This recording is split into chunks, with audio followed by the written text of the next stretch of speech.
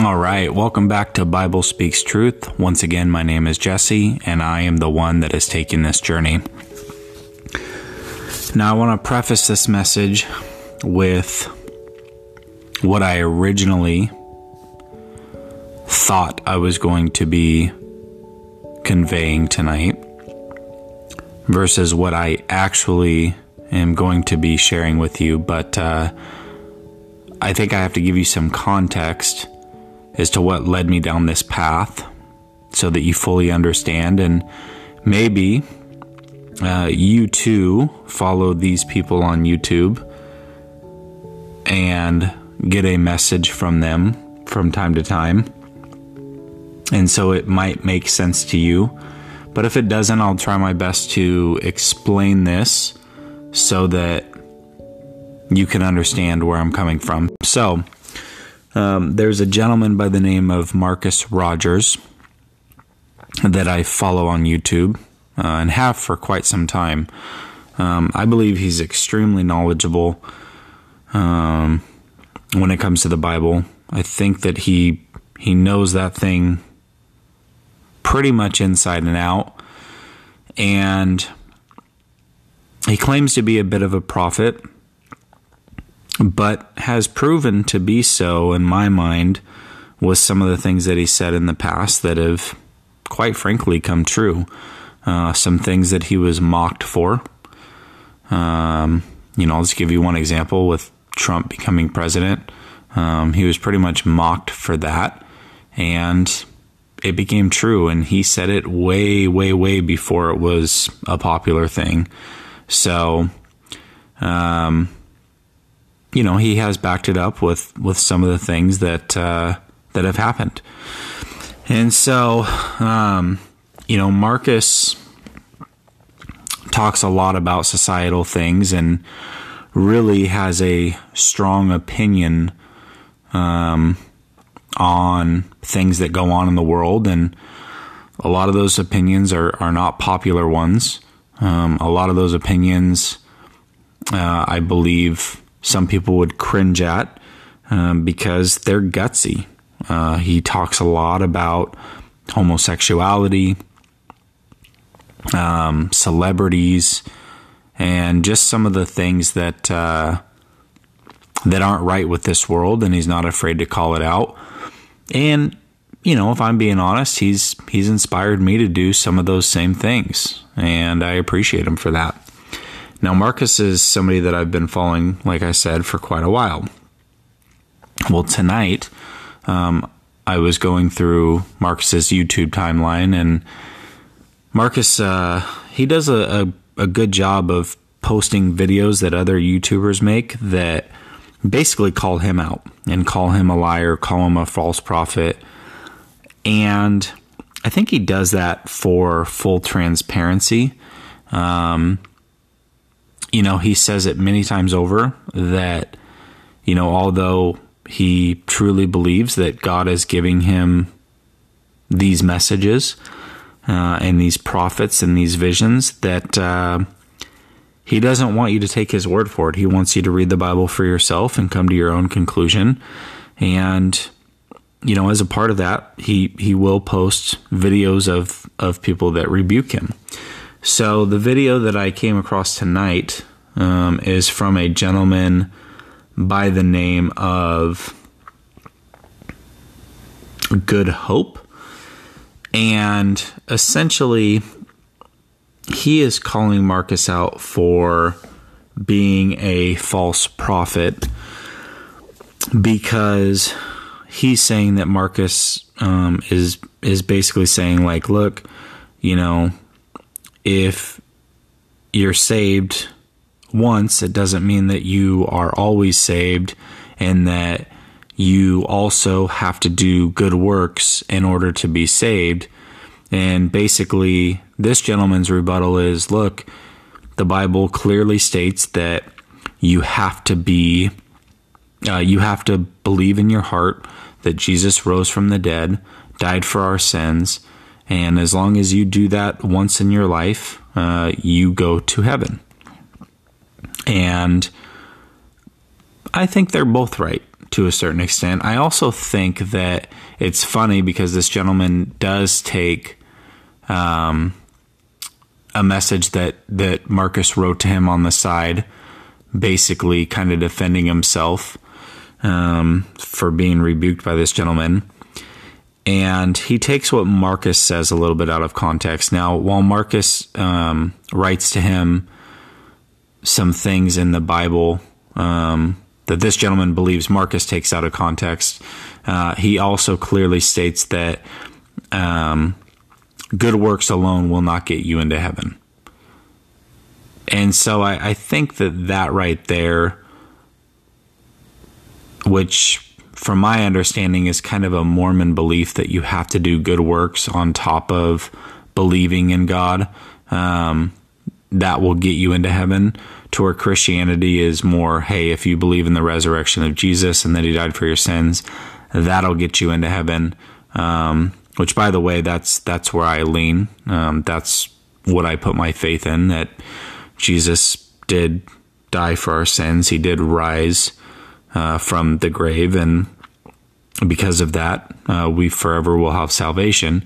But I understand what Marcus is saying, and I think, or at least my understanding of it, is that he's basically saying, look, if you do believe these things and you've been saved, then God changes your heart and you naturally do good things because of it.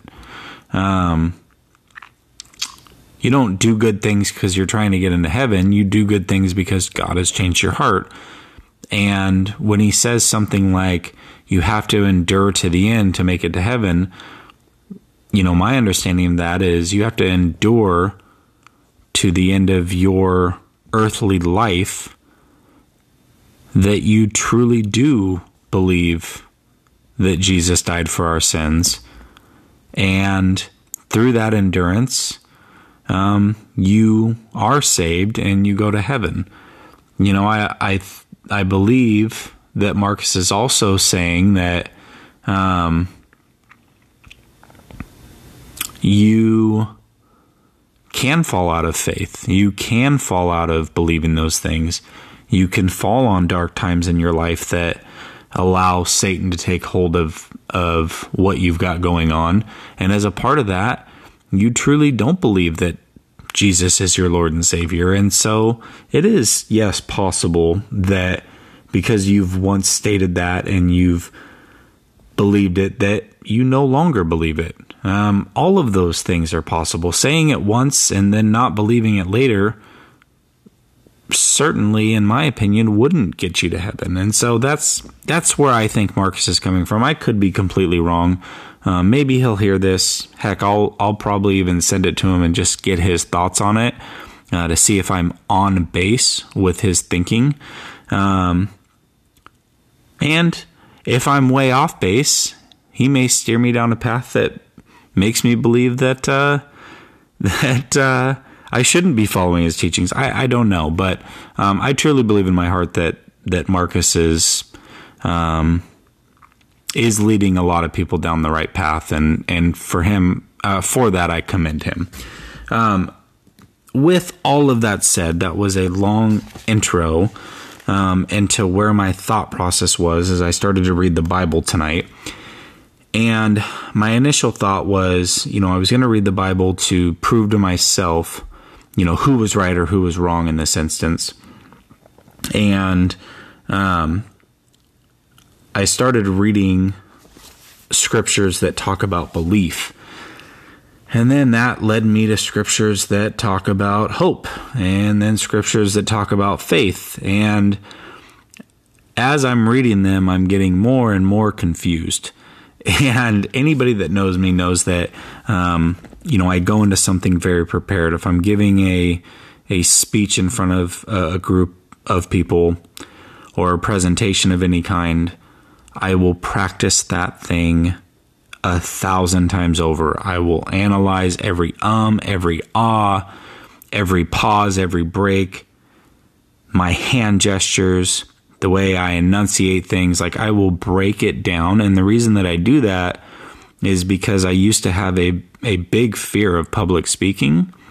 And so the way that I go into any public presentation is by over-indexing, basically, over-preparing. And then that gives me confidence that when I'm up there that I've done it 1,000 times, and then it becomes second nature. And I think I present pretty well because of it, or I've been told that I do. So when I go into a podcast like this one, a lot of times I go into it with maybe even reading just a line or two in the Bible, and then God puts something on my heart, and then I relay it to you. Now, I'm very critical of myself, and so sometimes I'll start a recording and I don't like the way that I'm giving the message, and I don't feel like I'm concise enough, so I'll immediately erase it and I'll just go at it again. But I normally don't take a lot of notes. I just try to speak from the heart. And so this is definitely different for me. It pushes me outside of my comfort zone. But that's pretty much exactly what happened tonight. Like I said, I went really into it with an agenda, and I was going to do not just tonight, but I was going to do even more research tomorrow, because as I kept reading through scriptures, I was just getting more and more confused. And then finally I just said, screw it. That's enough. I'm just going to hit record and I'm going to go at it. So this podcast is the result of that. Now, I'm going to try to be very, very brief from here to the end, because again, I try to keep these things very short, and it seems like now they're getting longer and longer, but I had to tonight explain kind of where my thought process was, just so that you understood exactly what led me down this path. Because I feel like full transparency is the utmost important with a message like this. So, all right. So what I did, like I said, is as I was reading through the Bible, I was reading through messages of hope, belief, and faith, starting with belief. And I basically ended with looking up the meanings of each of these, assigning a designation for each of them, and I'll get into that in a second, and then coming up with what I believe is the perfect scripture that kind of intertwines all of these things.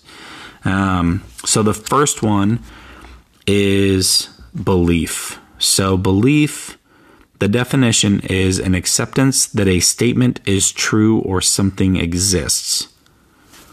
So the way that I best describe this is your head. Your head usually finds truth, or what it believes and perceives to be true, based off of what you've fed it from a knowledge base. So whether you read it in a book, you've seen it with your own eyes, you've watched a video on it, you've done countless hours of research on it. By the end, your head now believes that this is true because there is proof. Okay, so that's belief. Hope. So hope to me, well, first of all, the definition, a feeling of trust. Well, I liken that to your gut. I mean, what do you always say? Oh, I've got a gut feeling about this. You're trusting your gut in its feeling, and that is hope. Now, what's interesting is when you hear the word hope, a lot of times we associate that with a pipe dream. We say things like, oh, man, I hope I win the lottery when you play. Or when you're a kid, oh, I hope it snows tomorrow so that we don't have school. Like, you're likening it to a pipe dream, but really the definition of hope is a feeling of trust. And so that's your gut telling you, hey, do this because this will happen. And You really trust that feeling, and so you chase it. And then the last one is faith. And the definition of this, and again, they intertwine a lot of these, but complete trust or confidence in someone or something. Again, the definition of hope talks about trust, and now the definition of faith also talks about trust, but they talk about it differently. Your faith, in my opinion, is your heart. So complete trust or confidence in someone or something. So I'll give you an example. When you turn your heart over to somebody, your life partner or what have you, you have complete trust or confidence in that someone that they are going to do right by you, that they're going to care for you, that they're going to love you, and that they're going to be in it for the long haul. So that's why you give your heart to them, okay? So as I read through multiple scriptures trying to figure this out, I came across the perfect one, and this is written by the Apostle Paul. It's 1 Corinthians, and it is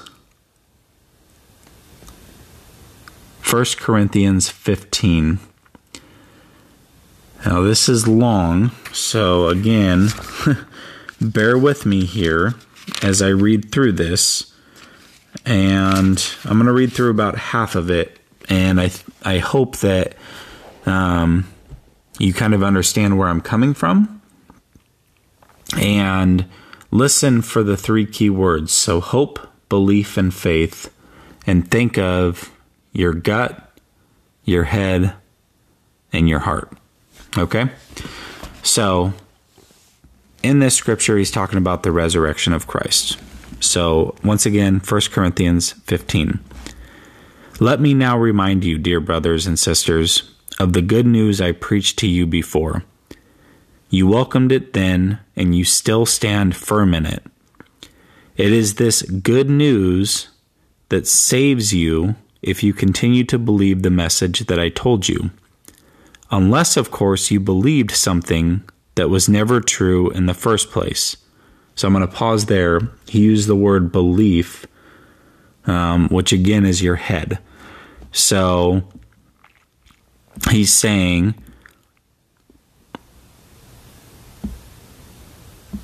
standing firm in what you believed, unless you believed something that was never true. Okay, so let me move on here. I passed on to you what was most important and what had also been passed on to me. Christ died for our sins. So this was his teaching. This was their belief because he taught it. Okay? Just as the scriptures said, he died for our sins. He was buried,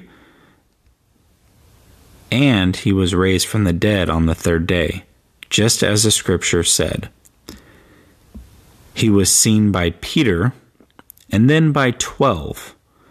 After that, he was seen by more than 500 of his followers at one time, most of whom are still alive, though some have died. Then he was seen by James, and later by all the apostles. Last of all, as though I had been born at the wrong time, I also saw him. For I am the least of all the apostles. In fact, I'm not even worthy of being called an apostle after the way I persecuted God's church. By whatever I am now, it is all because God poured out his special favor on me, and not without results. For I have worked harder than any of the other apostles.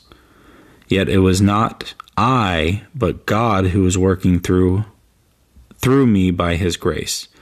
So it makes no difference whether I preach or they preach, for we all preach the same message you have already believed. So that portion was talking about your head and belief. All right, the next portion. So now we're at 15:12. But tell me this, since we preach that Christ rose from the dead, why are some of you saying there will be no resurrection of the dead? For if there is no resurrection of the dead, then Christ has not been raised either. And if Christ has not been raised, then all of our preachings are useless, and your faith is useless. So your faith is your heart. Okay? So basically just saying that your head believes this, but now your heart is saying that you won't be raised from the dead. Well, listen, if you believe that Christ rose from the dead, then you have to have faith that you also will raise from the dead. Okay? Otherwise, none of this makes sense. Okay? And if Christ has not been raised from the dead, then all of our preachings are useless, and your faith is useless. And we, apostles, would all be lying about God. For we have said that God raised Christ from the grave, but that can't be true if there is no resurrection of the dead. And if there is no resurrection of the dead, then Christ has not been raised.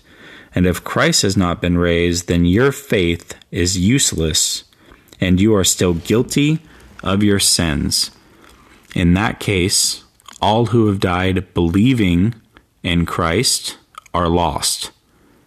And if our hope in Christ is only for this life, we are more to be pitied than anyone in the world. But in fact, Christ has been raised from the dead. He is the first of the great harvest of all who have died. Okay, so there's a lot to unpack there, and that's where I'm going to end my reading.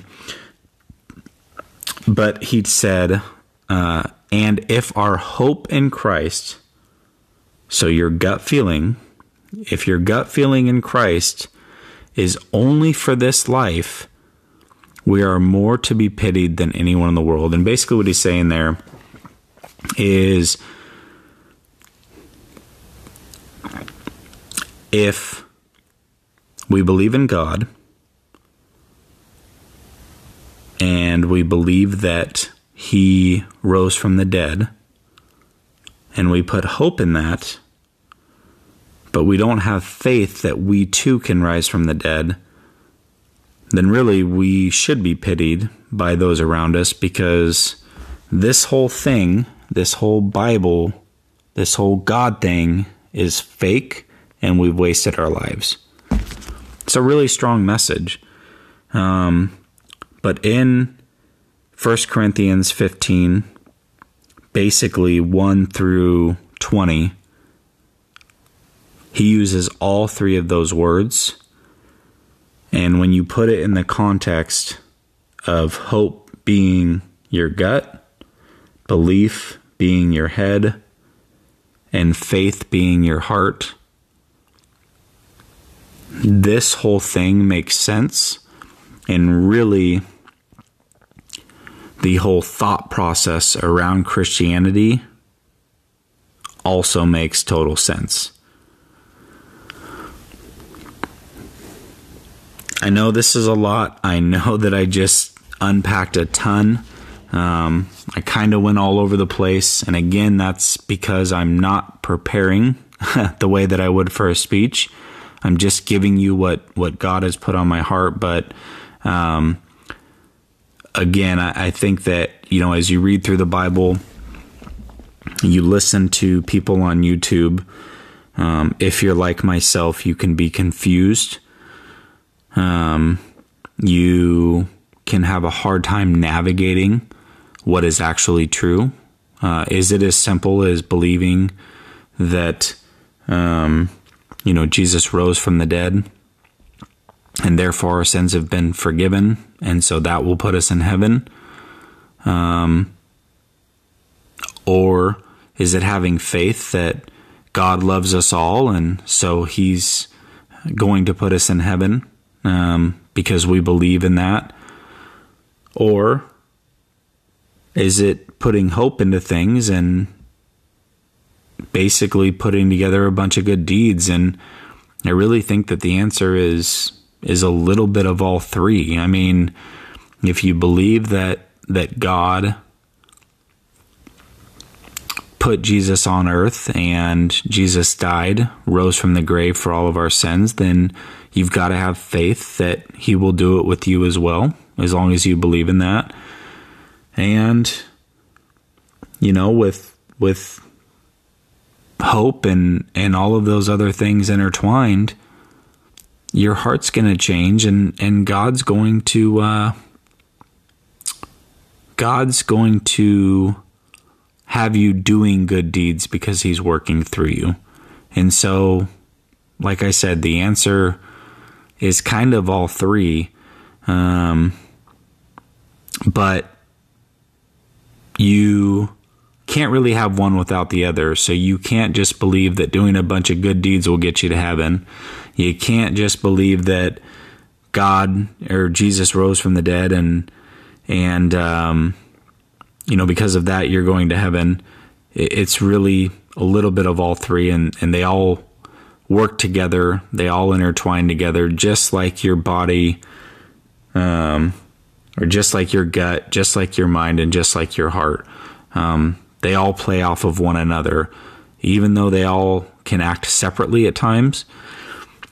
Without one, you're not really going to be able to guide yourself through life. Sometimes you have to go with what your gut is telling you to make a decision.